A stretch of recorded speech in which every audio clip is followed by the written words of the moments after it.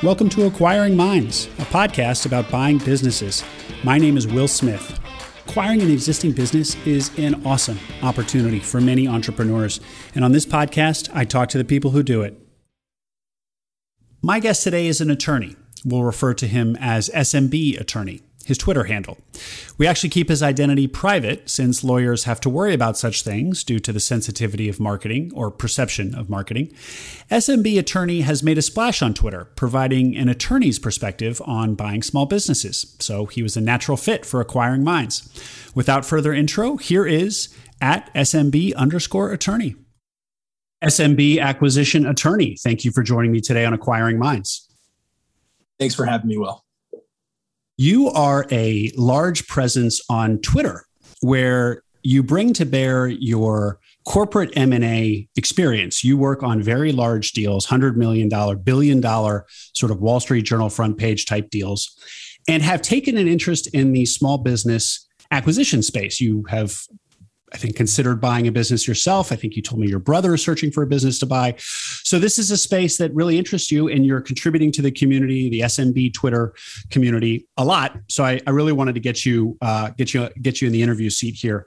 What we're going to do today is really just do a high level conversation, a primer on for people probably who haven't bought a business before, know that there are obviously many legal aspects to doing that, lots of documents involved, but don't know much more than that. And, the non-attorneys among us, we're all at that stage at some point. So we're just going to kind of talk about those legal aspects, talk about the importance of really investing in a good attorney, where to find that good attorney, and give people kind of, as I said, a primer on how to think about a small business acquisition deal from a legal perspective.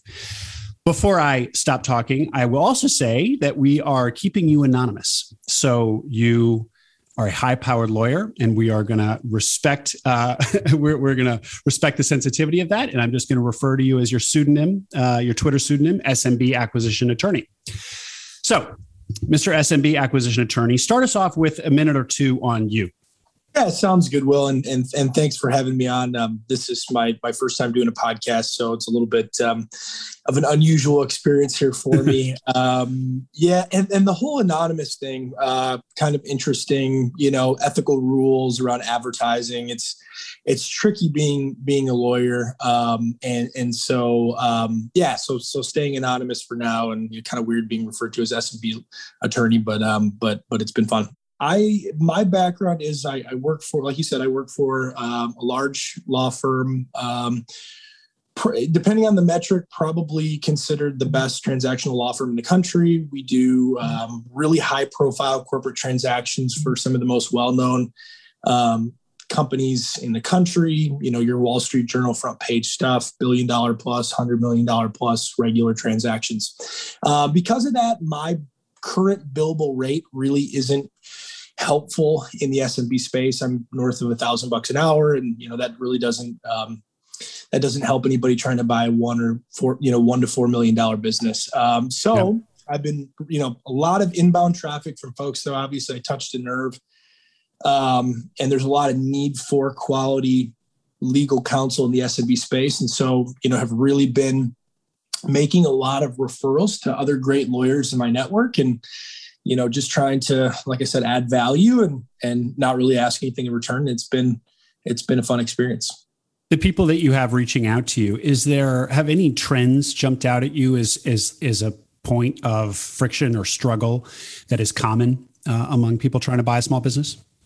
Yeah, a lot of the conversations go pretty much like this, Will. They call me, or they send me a message and they say, hey, I just signed an NDA, or I just signed an LOI, and I really don't know what to do.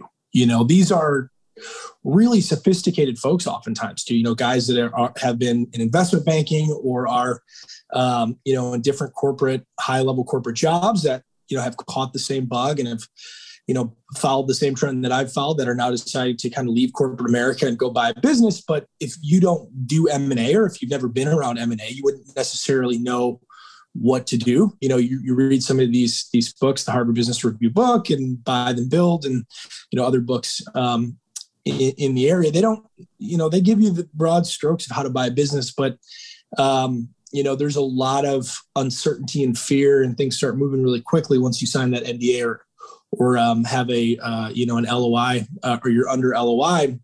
And so they're really saying, what do I do? How do I find a lawyer? Do I need an accountant? What's next?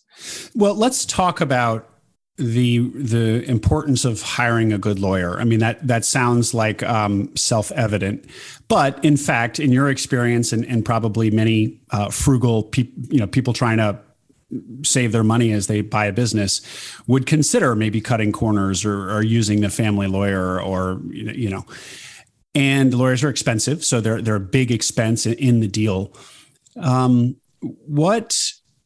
You're biased. We all recognize that, but still, talk us through like how to think about how much money to spend or how important an investment it might be to get a good lawyer at the outset for my transaction, and what are the risks if I choose the wrong lawyer. Yeah, so I think that I try to stay unbiased. I try to see both sides of it. As an attorney, obviously I'm very close to this, but I'm not selling any services. I'm not doing any of this to try to gain clients or monetize this in any way, shape, or form. And so I feel like I can really be unbiased here.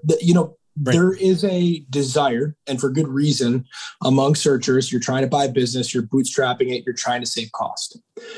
But when we're talking about buying a $1 to $4 million business, in most cases, this is going to be, your largest financial transaction of your life. People use that expression oftentimes for buying your home, but this is that times 10. Particularly if you're using SBA debt, you start running into personal guarantees and actually having to put up your home as collateral, and really making sure you get this right for your family is critical. And there's an expression in the law that an attorney who represents himself as a fool for a client. So even for myself, if I were to go buy a business tomorrow, I would have that second set of eyes, and for a number of reasons. But the biggest thing is that you need a seasoned, experienced set of eyes in this transaction to look at everything that's unemotional. They're not wrapped up in the transaction from an emotional perspective.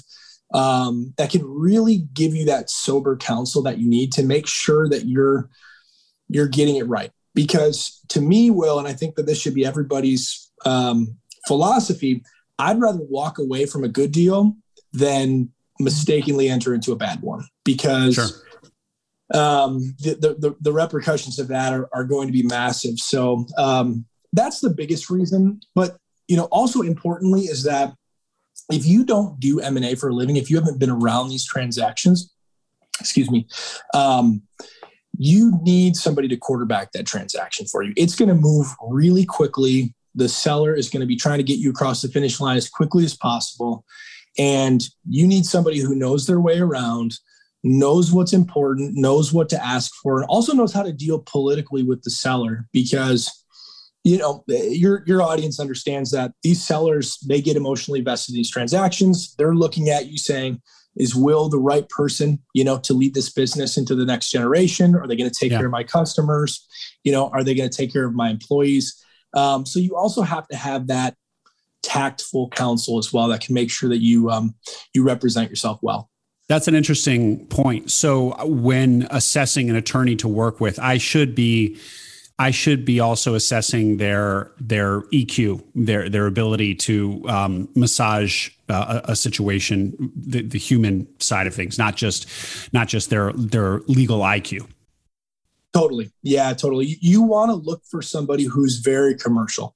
The guys that I refer people out to and have I've received a lot of inbound, and I think I added it up the other day and tweeted it out. It was like over 30 referrals in the last 60 days.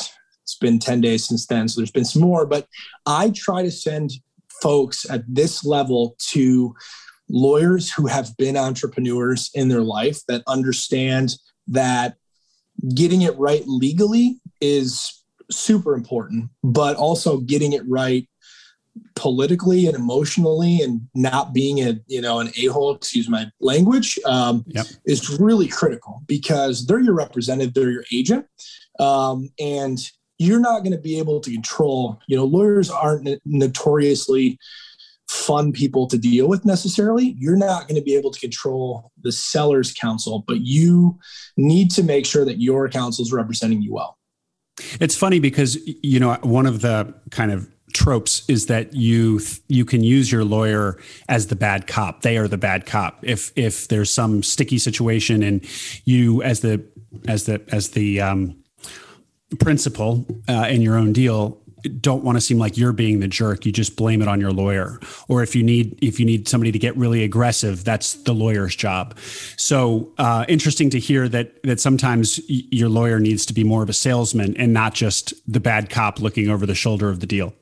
Yeah. Well, I think that those things aren't mutually exclusive. There's going to be times that because oftentimes you're buying this business and you really need to think about it as a marriage almost. You want to get off on the right foot with that seller because they have all the political clout. Oftentimes they'll be around during the transition. You need them around during the transition. You need them cooperative. And so, yes, your lawyer can operate as that person who runs interference and, delivers the tough news and, asks the tough questions. But ultimately they should be, as much of an enjoyable person to work with as anybody else, in my opinion. Yeah.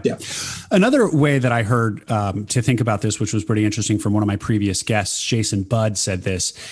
He pointed out that your attorney is the only advocate, your only true advocate in the deal. So there are a bunch of stakeholders. There's you, there's the seller, there's the brokers, there's the other counsel. And many people are going to be very incentivized to get this across the finish line. The seller, the broker, certainly, and probably you. And I think this touches on why a lawyer can be helpful in being unemotional about the deal, because you as the buyer are going to have some emotions around this, and especially if it gets close to the finish line, you're probably going to want to just get it across the finish line, even if maybe you shouldn't. So your attorney, if you look at your attorney as the only true advocate in the room for you, I thought that was a really interesting way to think about it. Yeah, I think that's right. And, I think one of the things that we're going to talk about is billable structures and how you compensate your lawyer. But for the reasons you just described, that's also why I'm, keen on alternative fee arrangements. But we could talk about that later in the conversation. Well, let's hop into that now. So let's talk cost. How if you can give us a sense of price range, I know that varies widely, but maybe a ballpark of what I should expect to spend and how. I assume it's by the hour, but you're talking about alternative compensation models as well. So walk us through it. Yeah. So the bullet points are most lawyers are going to charge you between $300 to $500 an hour for a transaction. $300 to $500 an hour for an SMB acquisition. For an SMB acquisition. Now that sounds like a lot of money, $300 to $500 an hour. And it is, right? I mean, that's not a small hourly rate. When you weigh that against buying a $1 million business, $300 an hour over 30 hours is $9,000, of legal fees towards a $1 million transaction that, like we described earlier, you have to get right. So, you weigh that, it actually ultimately, in my opinion, isn't that much money. And I would be happy to pay that much, if not more, because you will pay for legal counsel at some point in the deal cycle, whether you pay for it up front by acquiring really good transactional counsel and paying for quality, or you pay for it later because things were missed and you run into difficulties on the back end, no matter what, almost invariably. There are, and this is something that I think most people miss, and the, kind of the hesitation to reach out to lawyers and the fear about the billable structure. And, somebody told me once that his boss had said, don't call the lawyer because this was an SMB buyer. In his prior job, his boss said, do not call the lawyer because the minute you get him on the phone, he starts billing. You can't have that. So he calls me and says, what do I do? I'm afraid to talk to lawyers. The billable structure creates that incentive. But lawyers are service providers just like anybody else. If you're going to hire a painter, you're going to go through the process of bringing that painter in. You're going to find out what type of relevant experience they have. You're going to find out how much they charge. You're going to ask for some references. And, this shouldn't be viewed that differently. With regard to compensation, there's nothing that's stopping you from having a conversation about compensation and saying, would you be willing to take a different fee structure of, a flat fee where you say, instead of paying you $300 an hour, I'm going to pay you 10 grand for the transaction, or a success fee, or in some limited instances, equity. That's primarily done in the startup space and venture capital, but there's nothing that's stopping you from saying to your lawyer, why don't you take a piece of the deal? So that way, you being the only person that's in my corner, like you just mentioned a moment ago, is also rowing in the same direction that I am. You have the right incentives, and you're not going to want to close on a bad transaction if you're incentivized with equity. Now that's, somewhat rare, and we're obviously in a very difficult labor market where everybody, lawyers included, are very busy. So it's probably challenging in some instances to find somebody who'd be willing to do that, but you should be asking, because from my perspective, a peer billable structure incentivizes folks to bill. And that's not necessarily ideal. And when you're talking about, like you mentioned a moment ago, this is the only person that probably has your back down the final stretch of the transaction. You need that person also psychologically to be thinking about it in the same way you are, if that makes sense. Yes. Now let's talk about actually choosing the particular attorney. So what sort of experience should I look for? You've said the term commercial attorney now a few times. Elaborate on that. What experience am I looking for from when I'm out there interviewing attorneys? Yeah. So the biggest thing is you want to make sure that they have true transactional experience, that they've done deals. Lawyers come in different shapes and sizes. We do all kinds of different things. Litigation. I'm a transactional lawyer. I've done, M&A, capital markets, and really peer play transactions throughout my career. I've been in a courtroom twice in my life, once in, mock trial in law school, and once doing a pro bono adoption. And I would be terrible if you put me in a courtroom tomorrow. And likewise, if you hire just anybody to do your transaction, they're probably going to be terrible, because again, these things move very, very quickly. There's a lot of pressure, and this person's also your representative. So if they're learning on the job and they're getting frustrated, invariably they're going to get frustrated.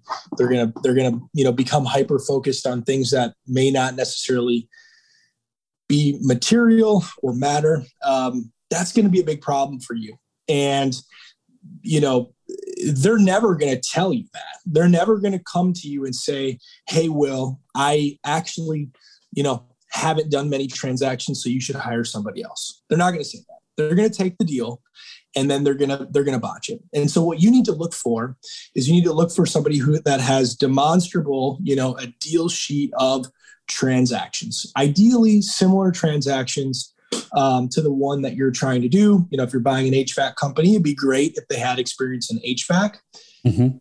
I always say that M&A really is M&A. So whether you're buying $1 billion, company, or you're buying a $4 million company, if it's private M&A and not public is a different animal, but private M&A, it really has the same components. Now, the one caveat there is if you're in a specialized industry or something that's heavily regulated, like healthcare or energy, you'll want somebody that has that experience. But otherwise, you should really be looking for M&A transactional experience. And what about size? Do I need to be looking that they've done deals of my size or larger? Or you just said M&A is M&A. Is that less of a factor? Yeah. So this is where it gets tricky, and I don't want to get myself in trouble, but one hypothesis that I have about the field that, I've been kind of learning my way through is that there aren't a lot of great lawyers that really want to work in the SMB space, or when I say SMB, that really is medium-sized businesses, but really the small business space, like the below $4 million space. Reason being is that like the economics aren't there, and you're dealing with individuals, and individuals, obviously it's their money versus if you're doing a $50 million deal or $100 million deal, it's corporate money. And, it just the whole psychology of it is different. Yeah. So, the quality lawyers are going to want to do bigger deals. And so that's great, right? If you can go out well and you can find somebody who's done a $50 million deal or a $100 million deal that also is willing to do your, $1.5 million HVAC deal, they'd probably be a great person for the job. My concern would be if another $50 million deal or $100 million deal comes in at the same time as you're doing my $1.5 million HVAC deal, it might be difficult to get that lawyer on the phone all of a sudden, if that makes sense. So It's a little bit challenging, but again, this is just like hiring any other service provider. You're going to, and there are some great folks that I've met over the course of the last few months that are in the small business space that really want to do these deals, that are great counsel, great client service guys that pick up their phone and are working really hard to get the deal done. And so you have to find them just like you would any other service provider, and ask them tough questions, make sure you're comfortable with them from a personality perspective and that you guys kind of jive. You'd mentioned that you've made a lot of references. Is this something that people should feel that they can reach out to you for a reference? We wouldn't want to do it on the podcast right now, but can people ping you on Twitter and you'll give them a reference of some of these lawyers? Yeah, 100% happy to do it. Something that I tell everybody that's really important to know is that lawyer legal ethics, I can't receive any type of compensation, nothing of benefit for making a referral. In order to make money in the legal industry in every single state, you actually have to work a deal. And I'm not working any of these deals. So I am happy to be a conduit for folks to great counsel, because there are a lot of great lawyers too that have started their careers at really, the best law firms in the world in New York City. And after a couple of years, they moved down market and moved to smaller law firms and are really commercial, pragmatic folks. And I've got a list of those people and would be happy to make referrals if needed. Great.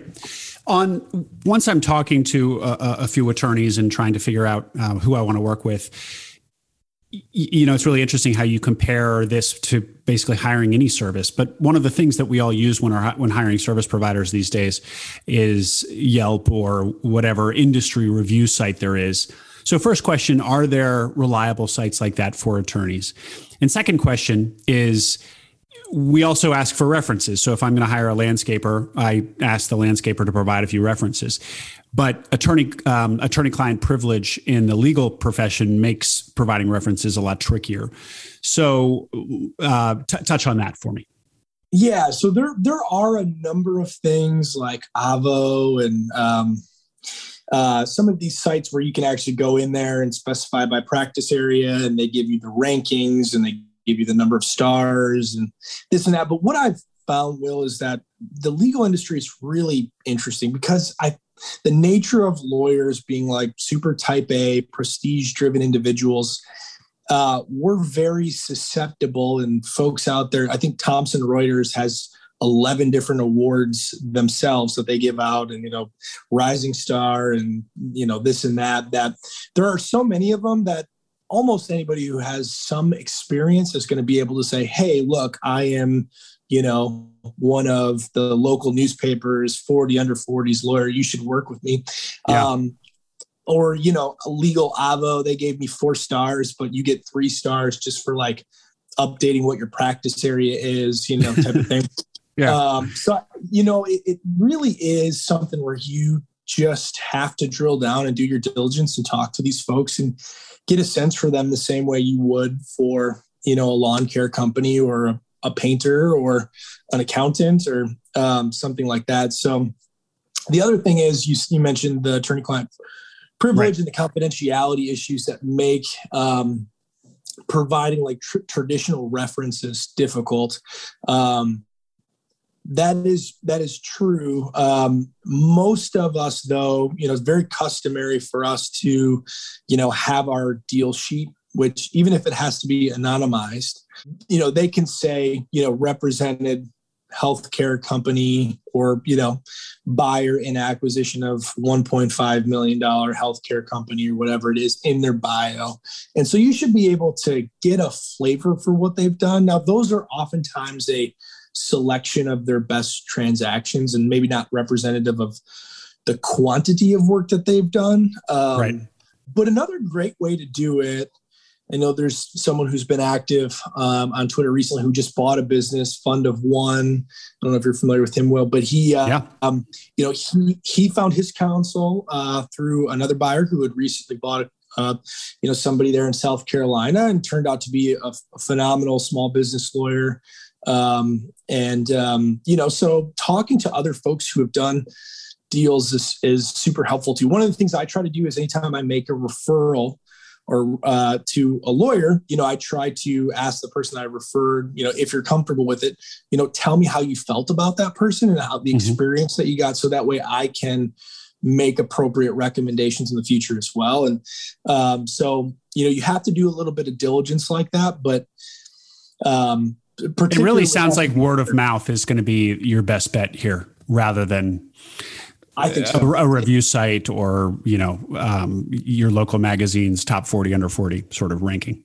Exactly. And with SMB Twitter, we have a incredible resource at our fingertips to find information. And I haven't run into, it's been 70 days. So maybe there are folks out there, but I haven't run into anybody who's been unwilling to help or provide information or answer questions in that period of time. So it's, so you can find somebody via our Twitter and I can make recommendations if needed as well. So.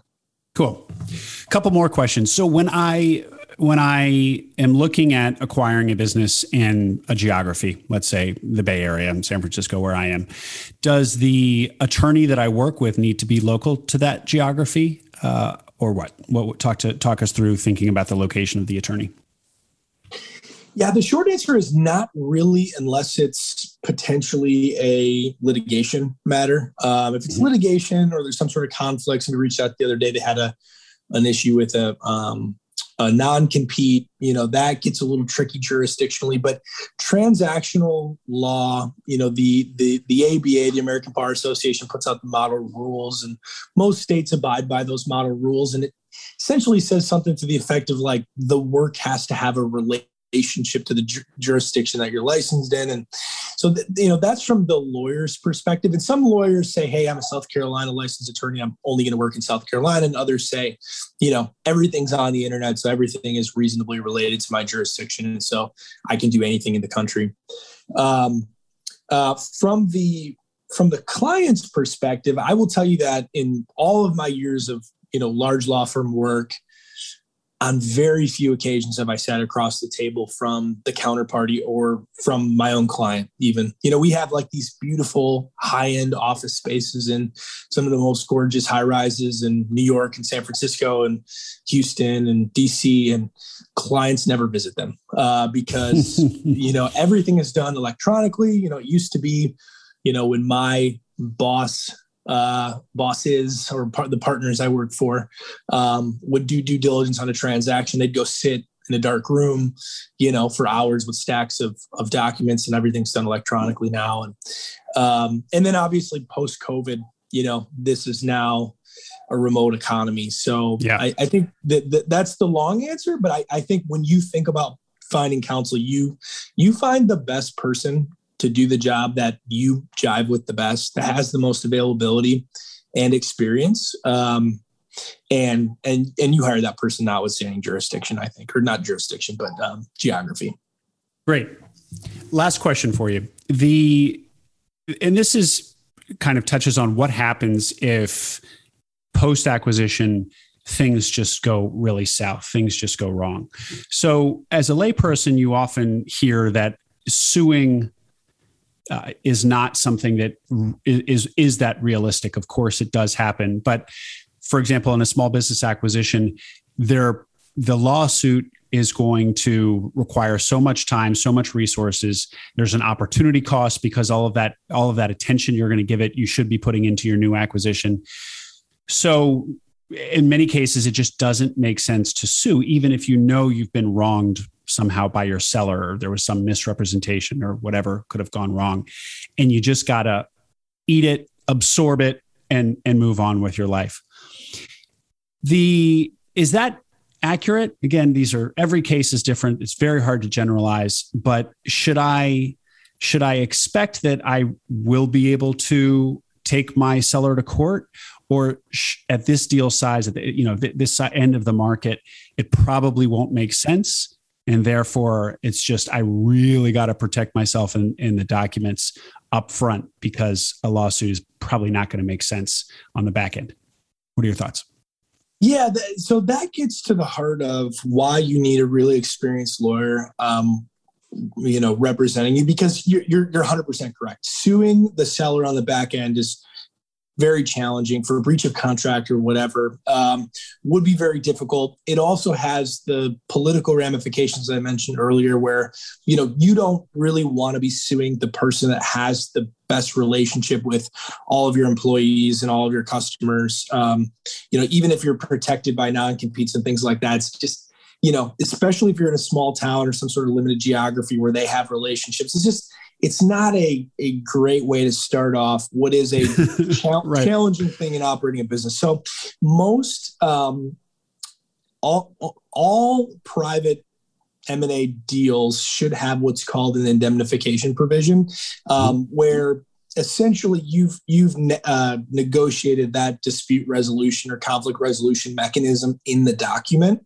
And the very high level overview of how indemnification works is, it ties into the representations and warranties that are made in the agreement. So, broad strokes, Will, you're never going to know the business as well as the seller. No matter how much due diligence you do as a buyer, you're just never going to get to that level of knowledge. They know where all the bodies are buried. And so what you do to protect yourself is you have your experienced transactional counsel negotiate a very fulsome set of representations and warranties where they make statements about the business, and they say, fundamentally the business was formed properly. We have proper authorizations, and there's not anybody who owns equity that's not present. And then also some minor things like, we've given you all of our material contracts, and there's no pending litigation. There's no undisclosed liabilities that, aren't on the balance sheet.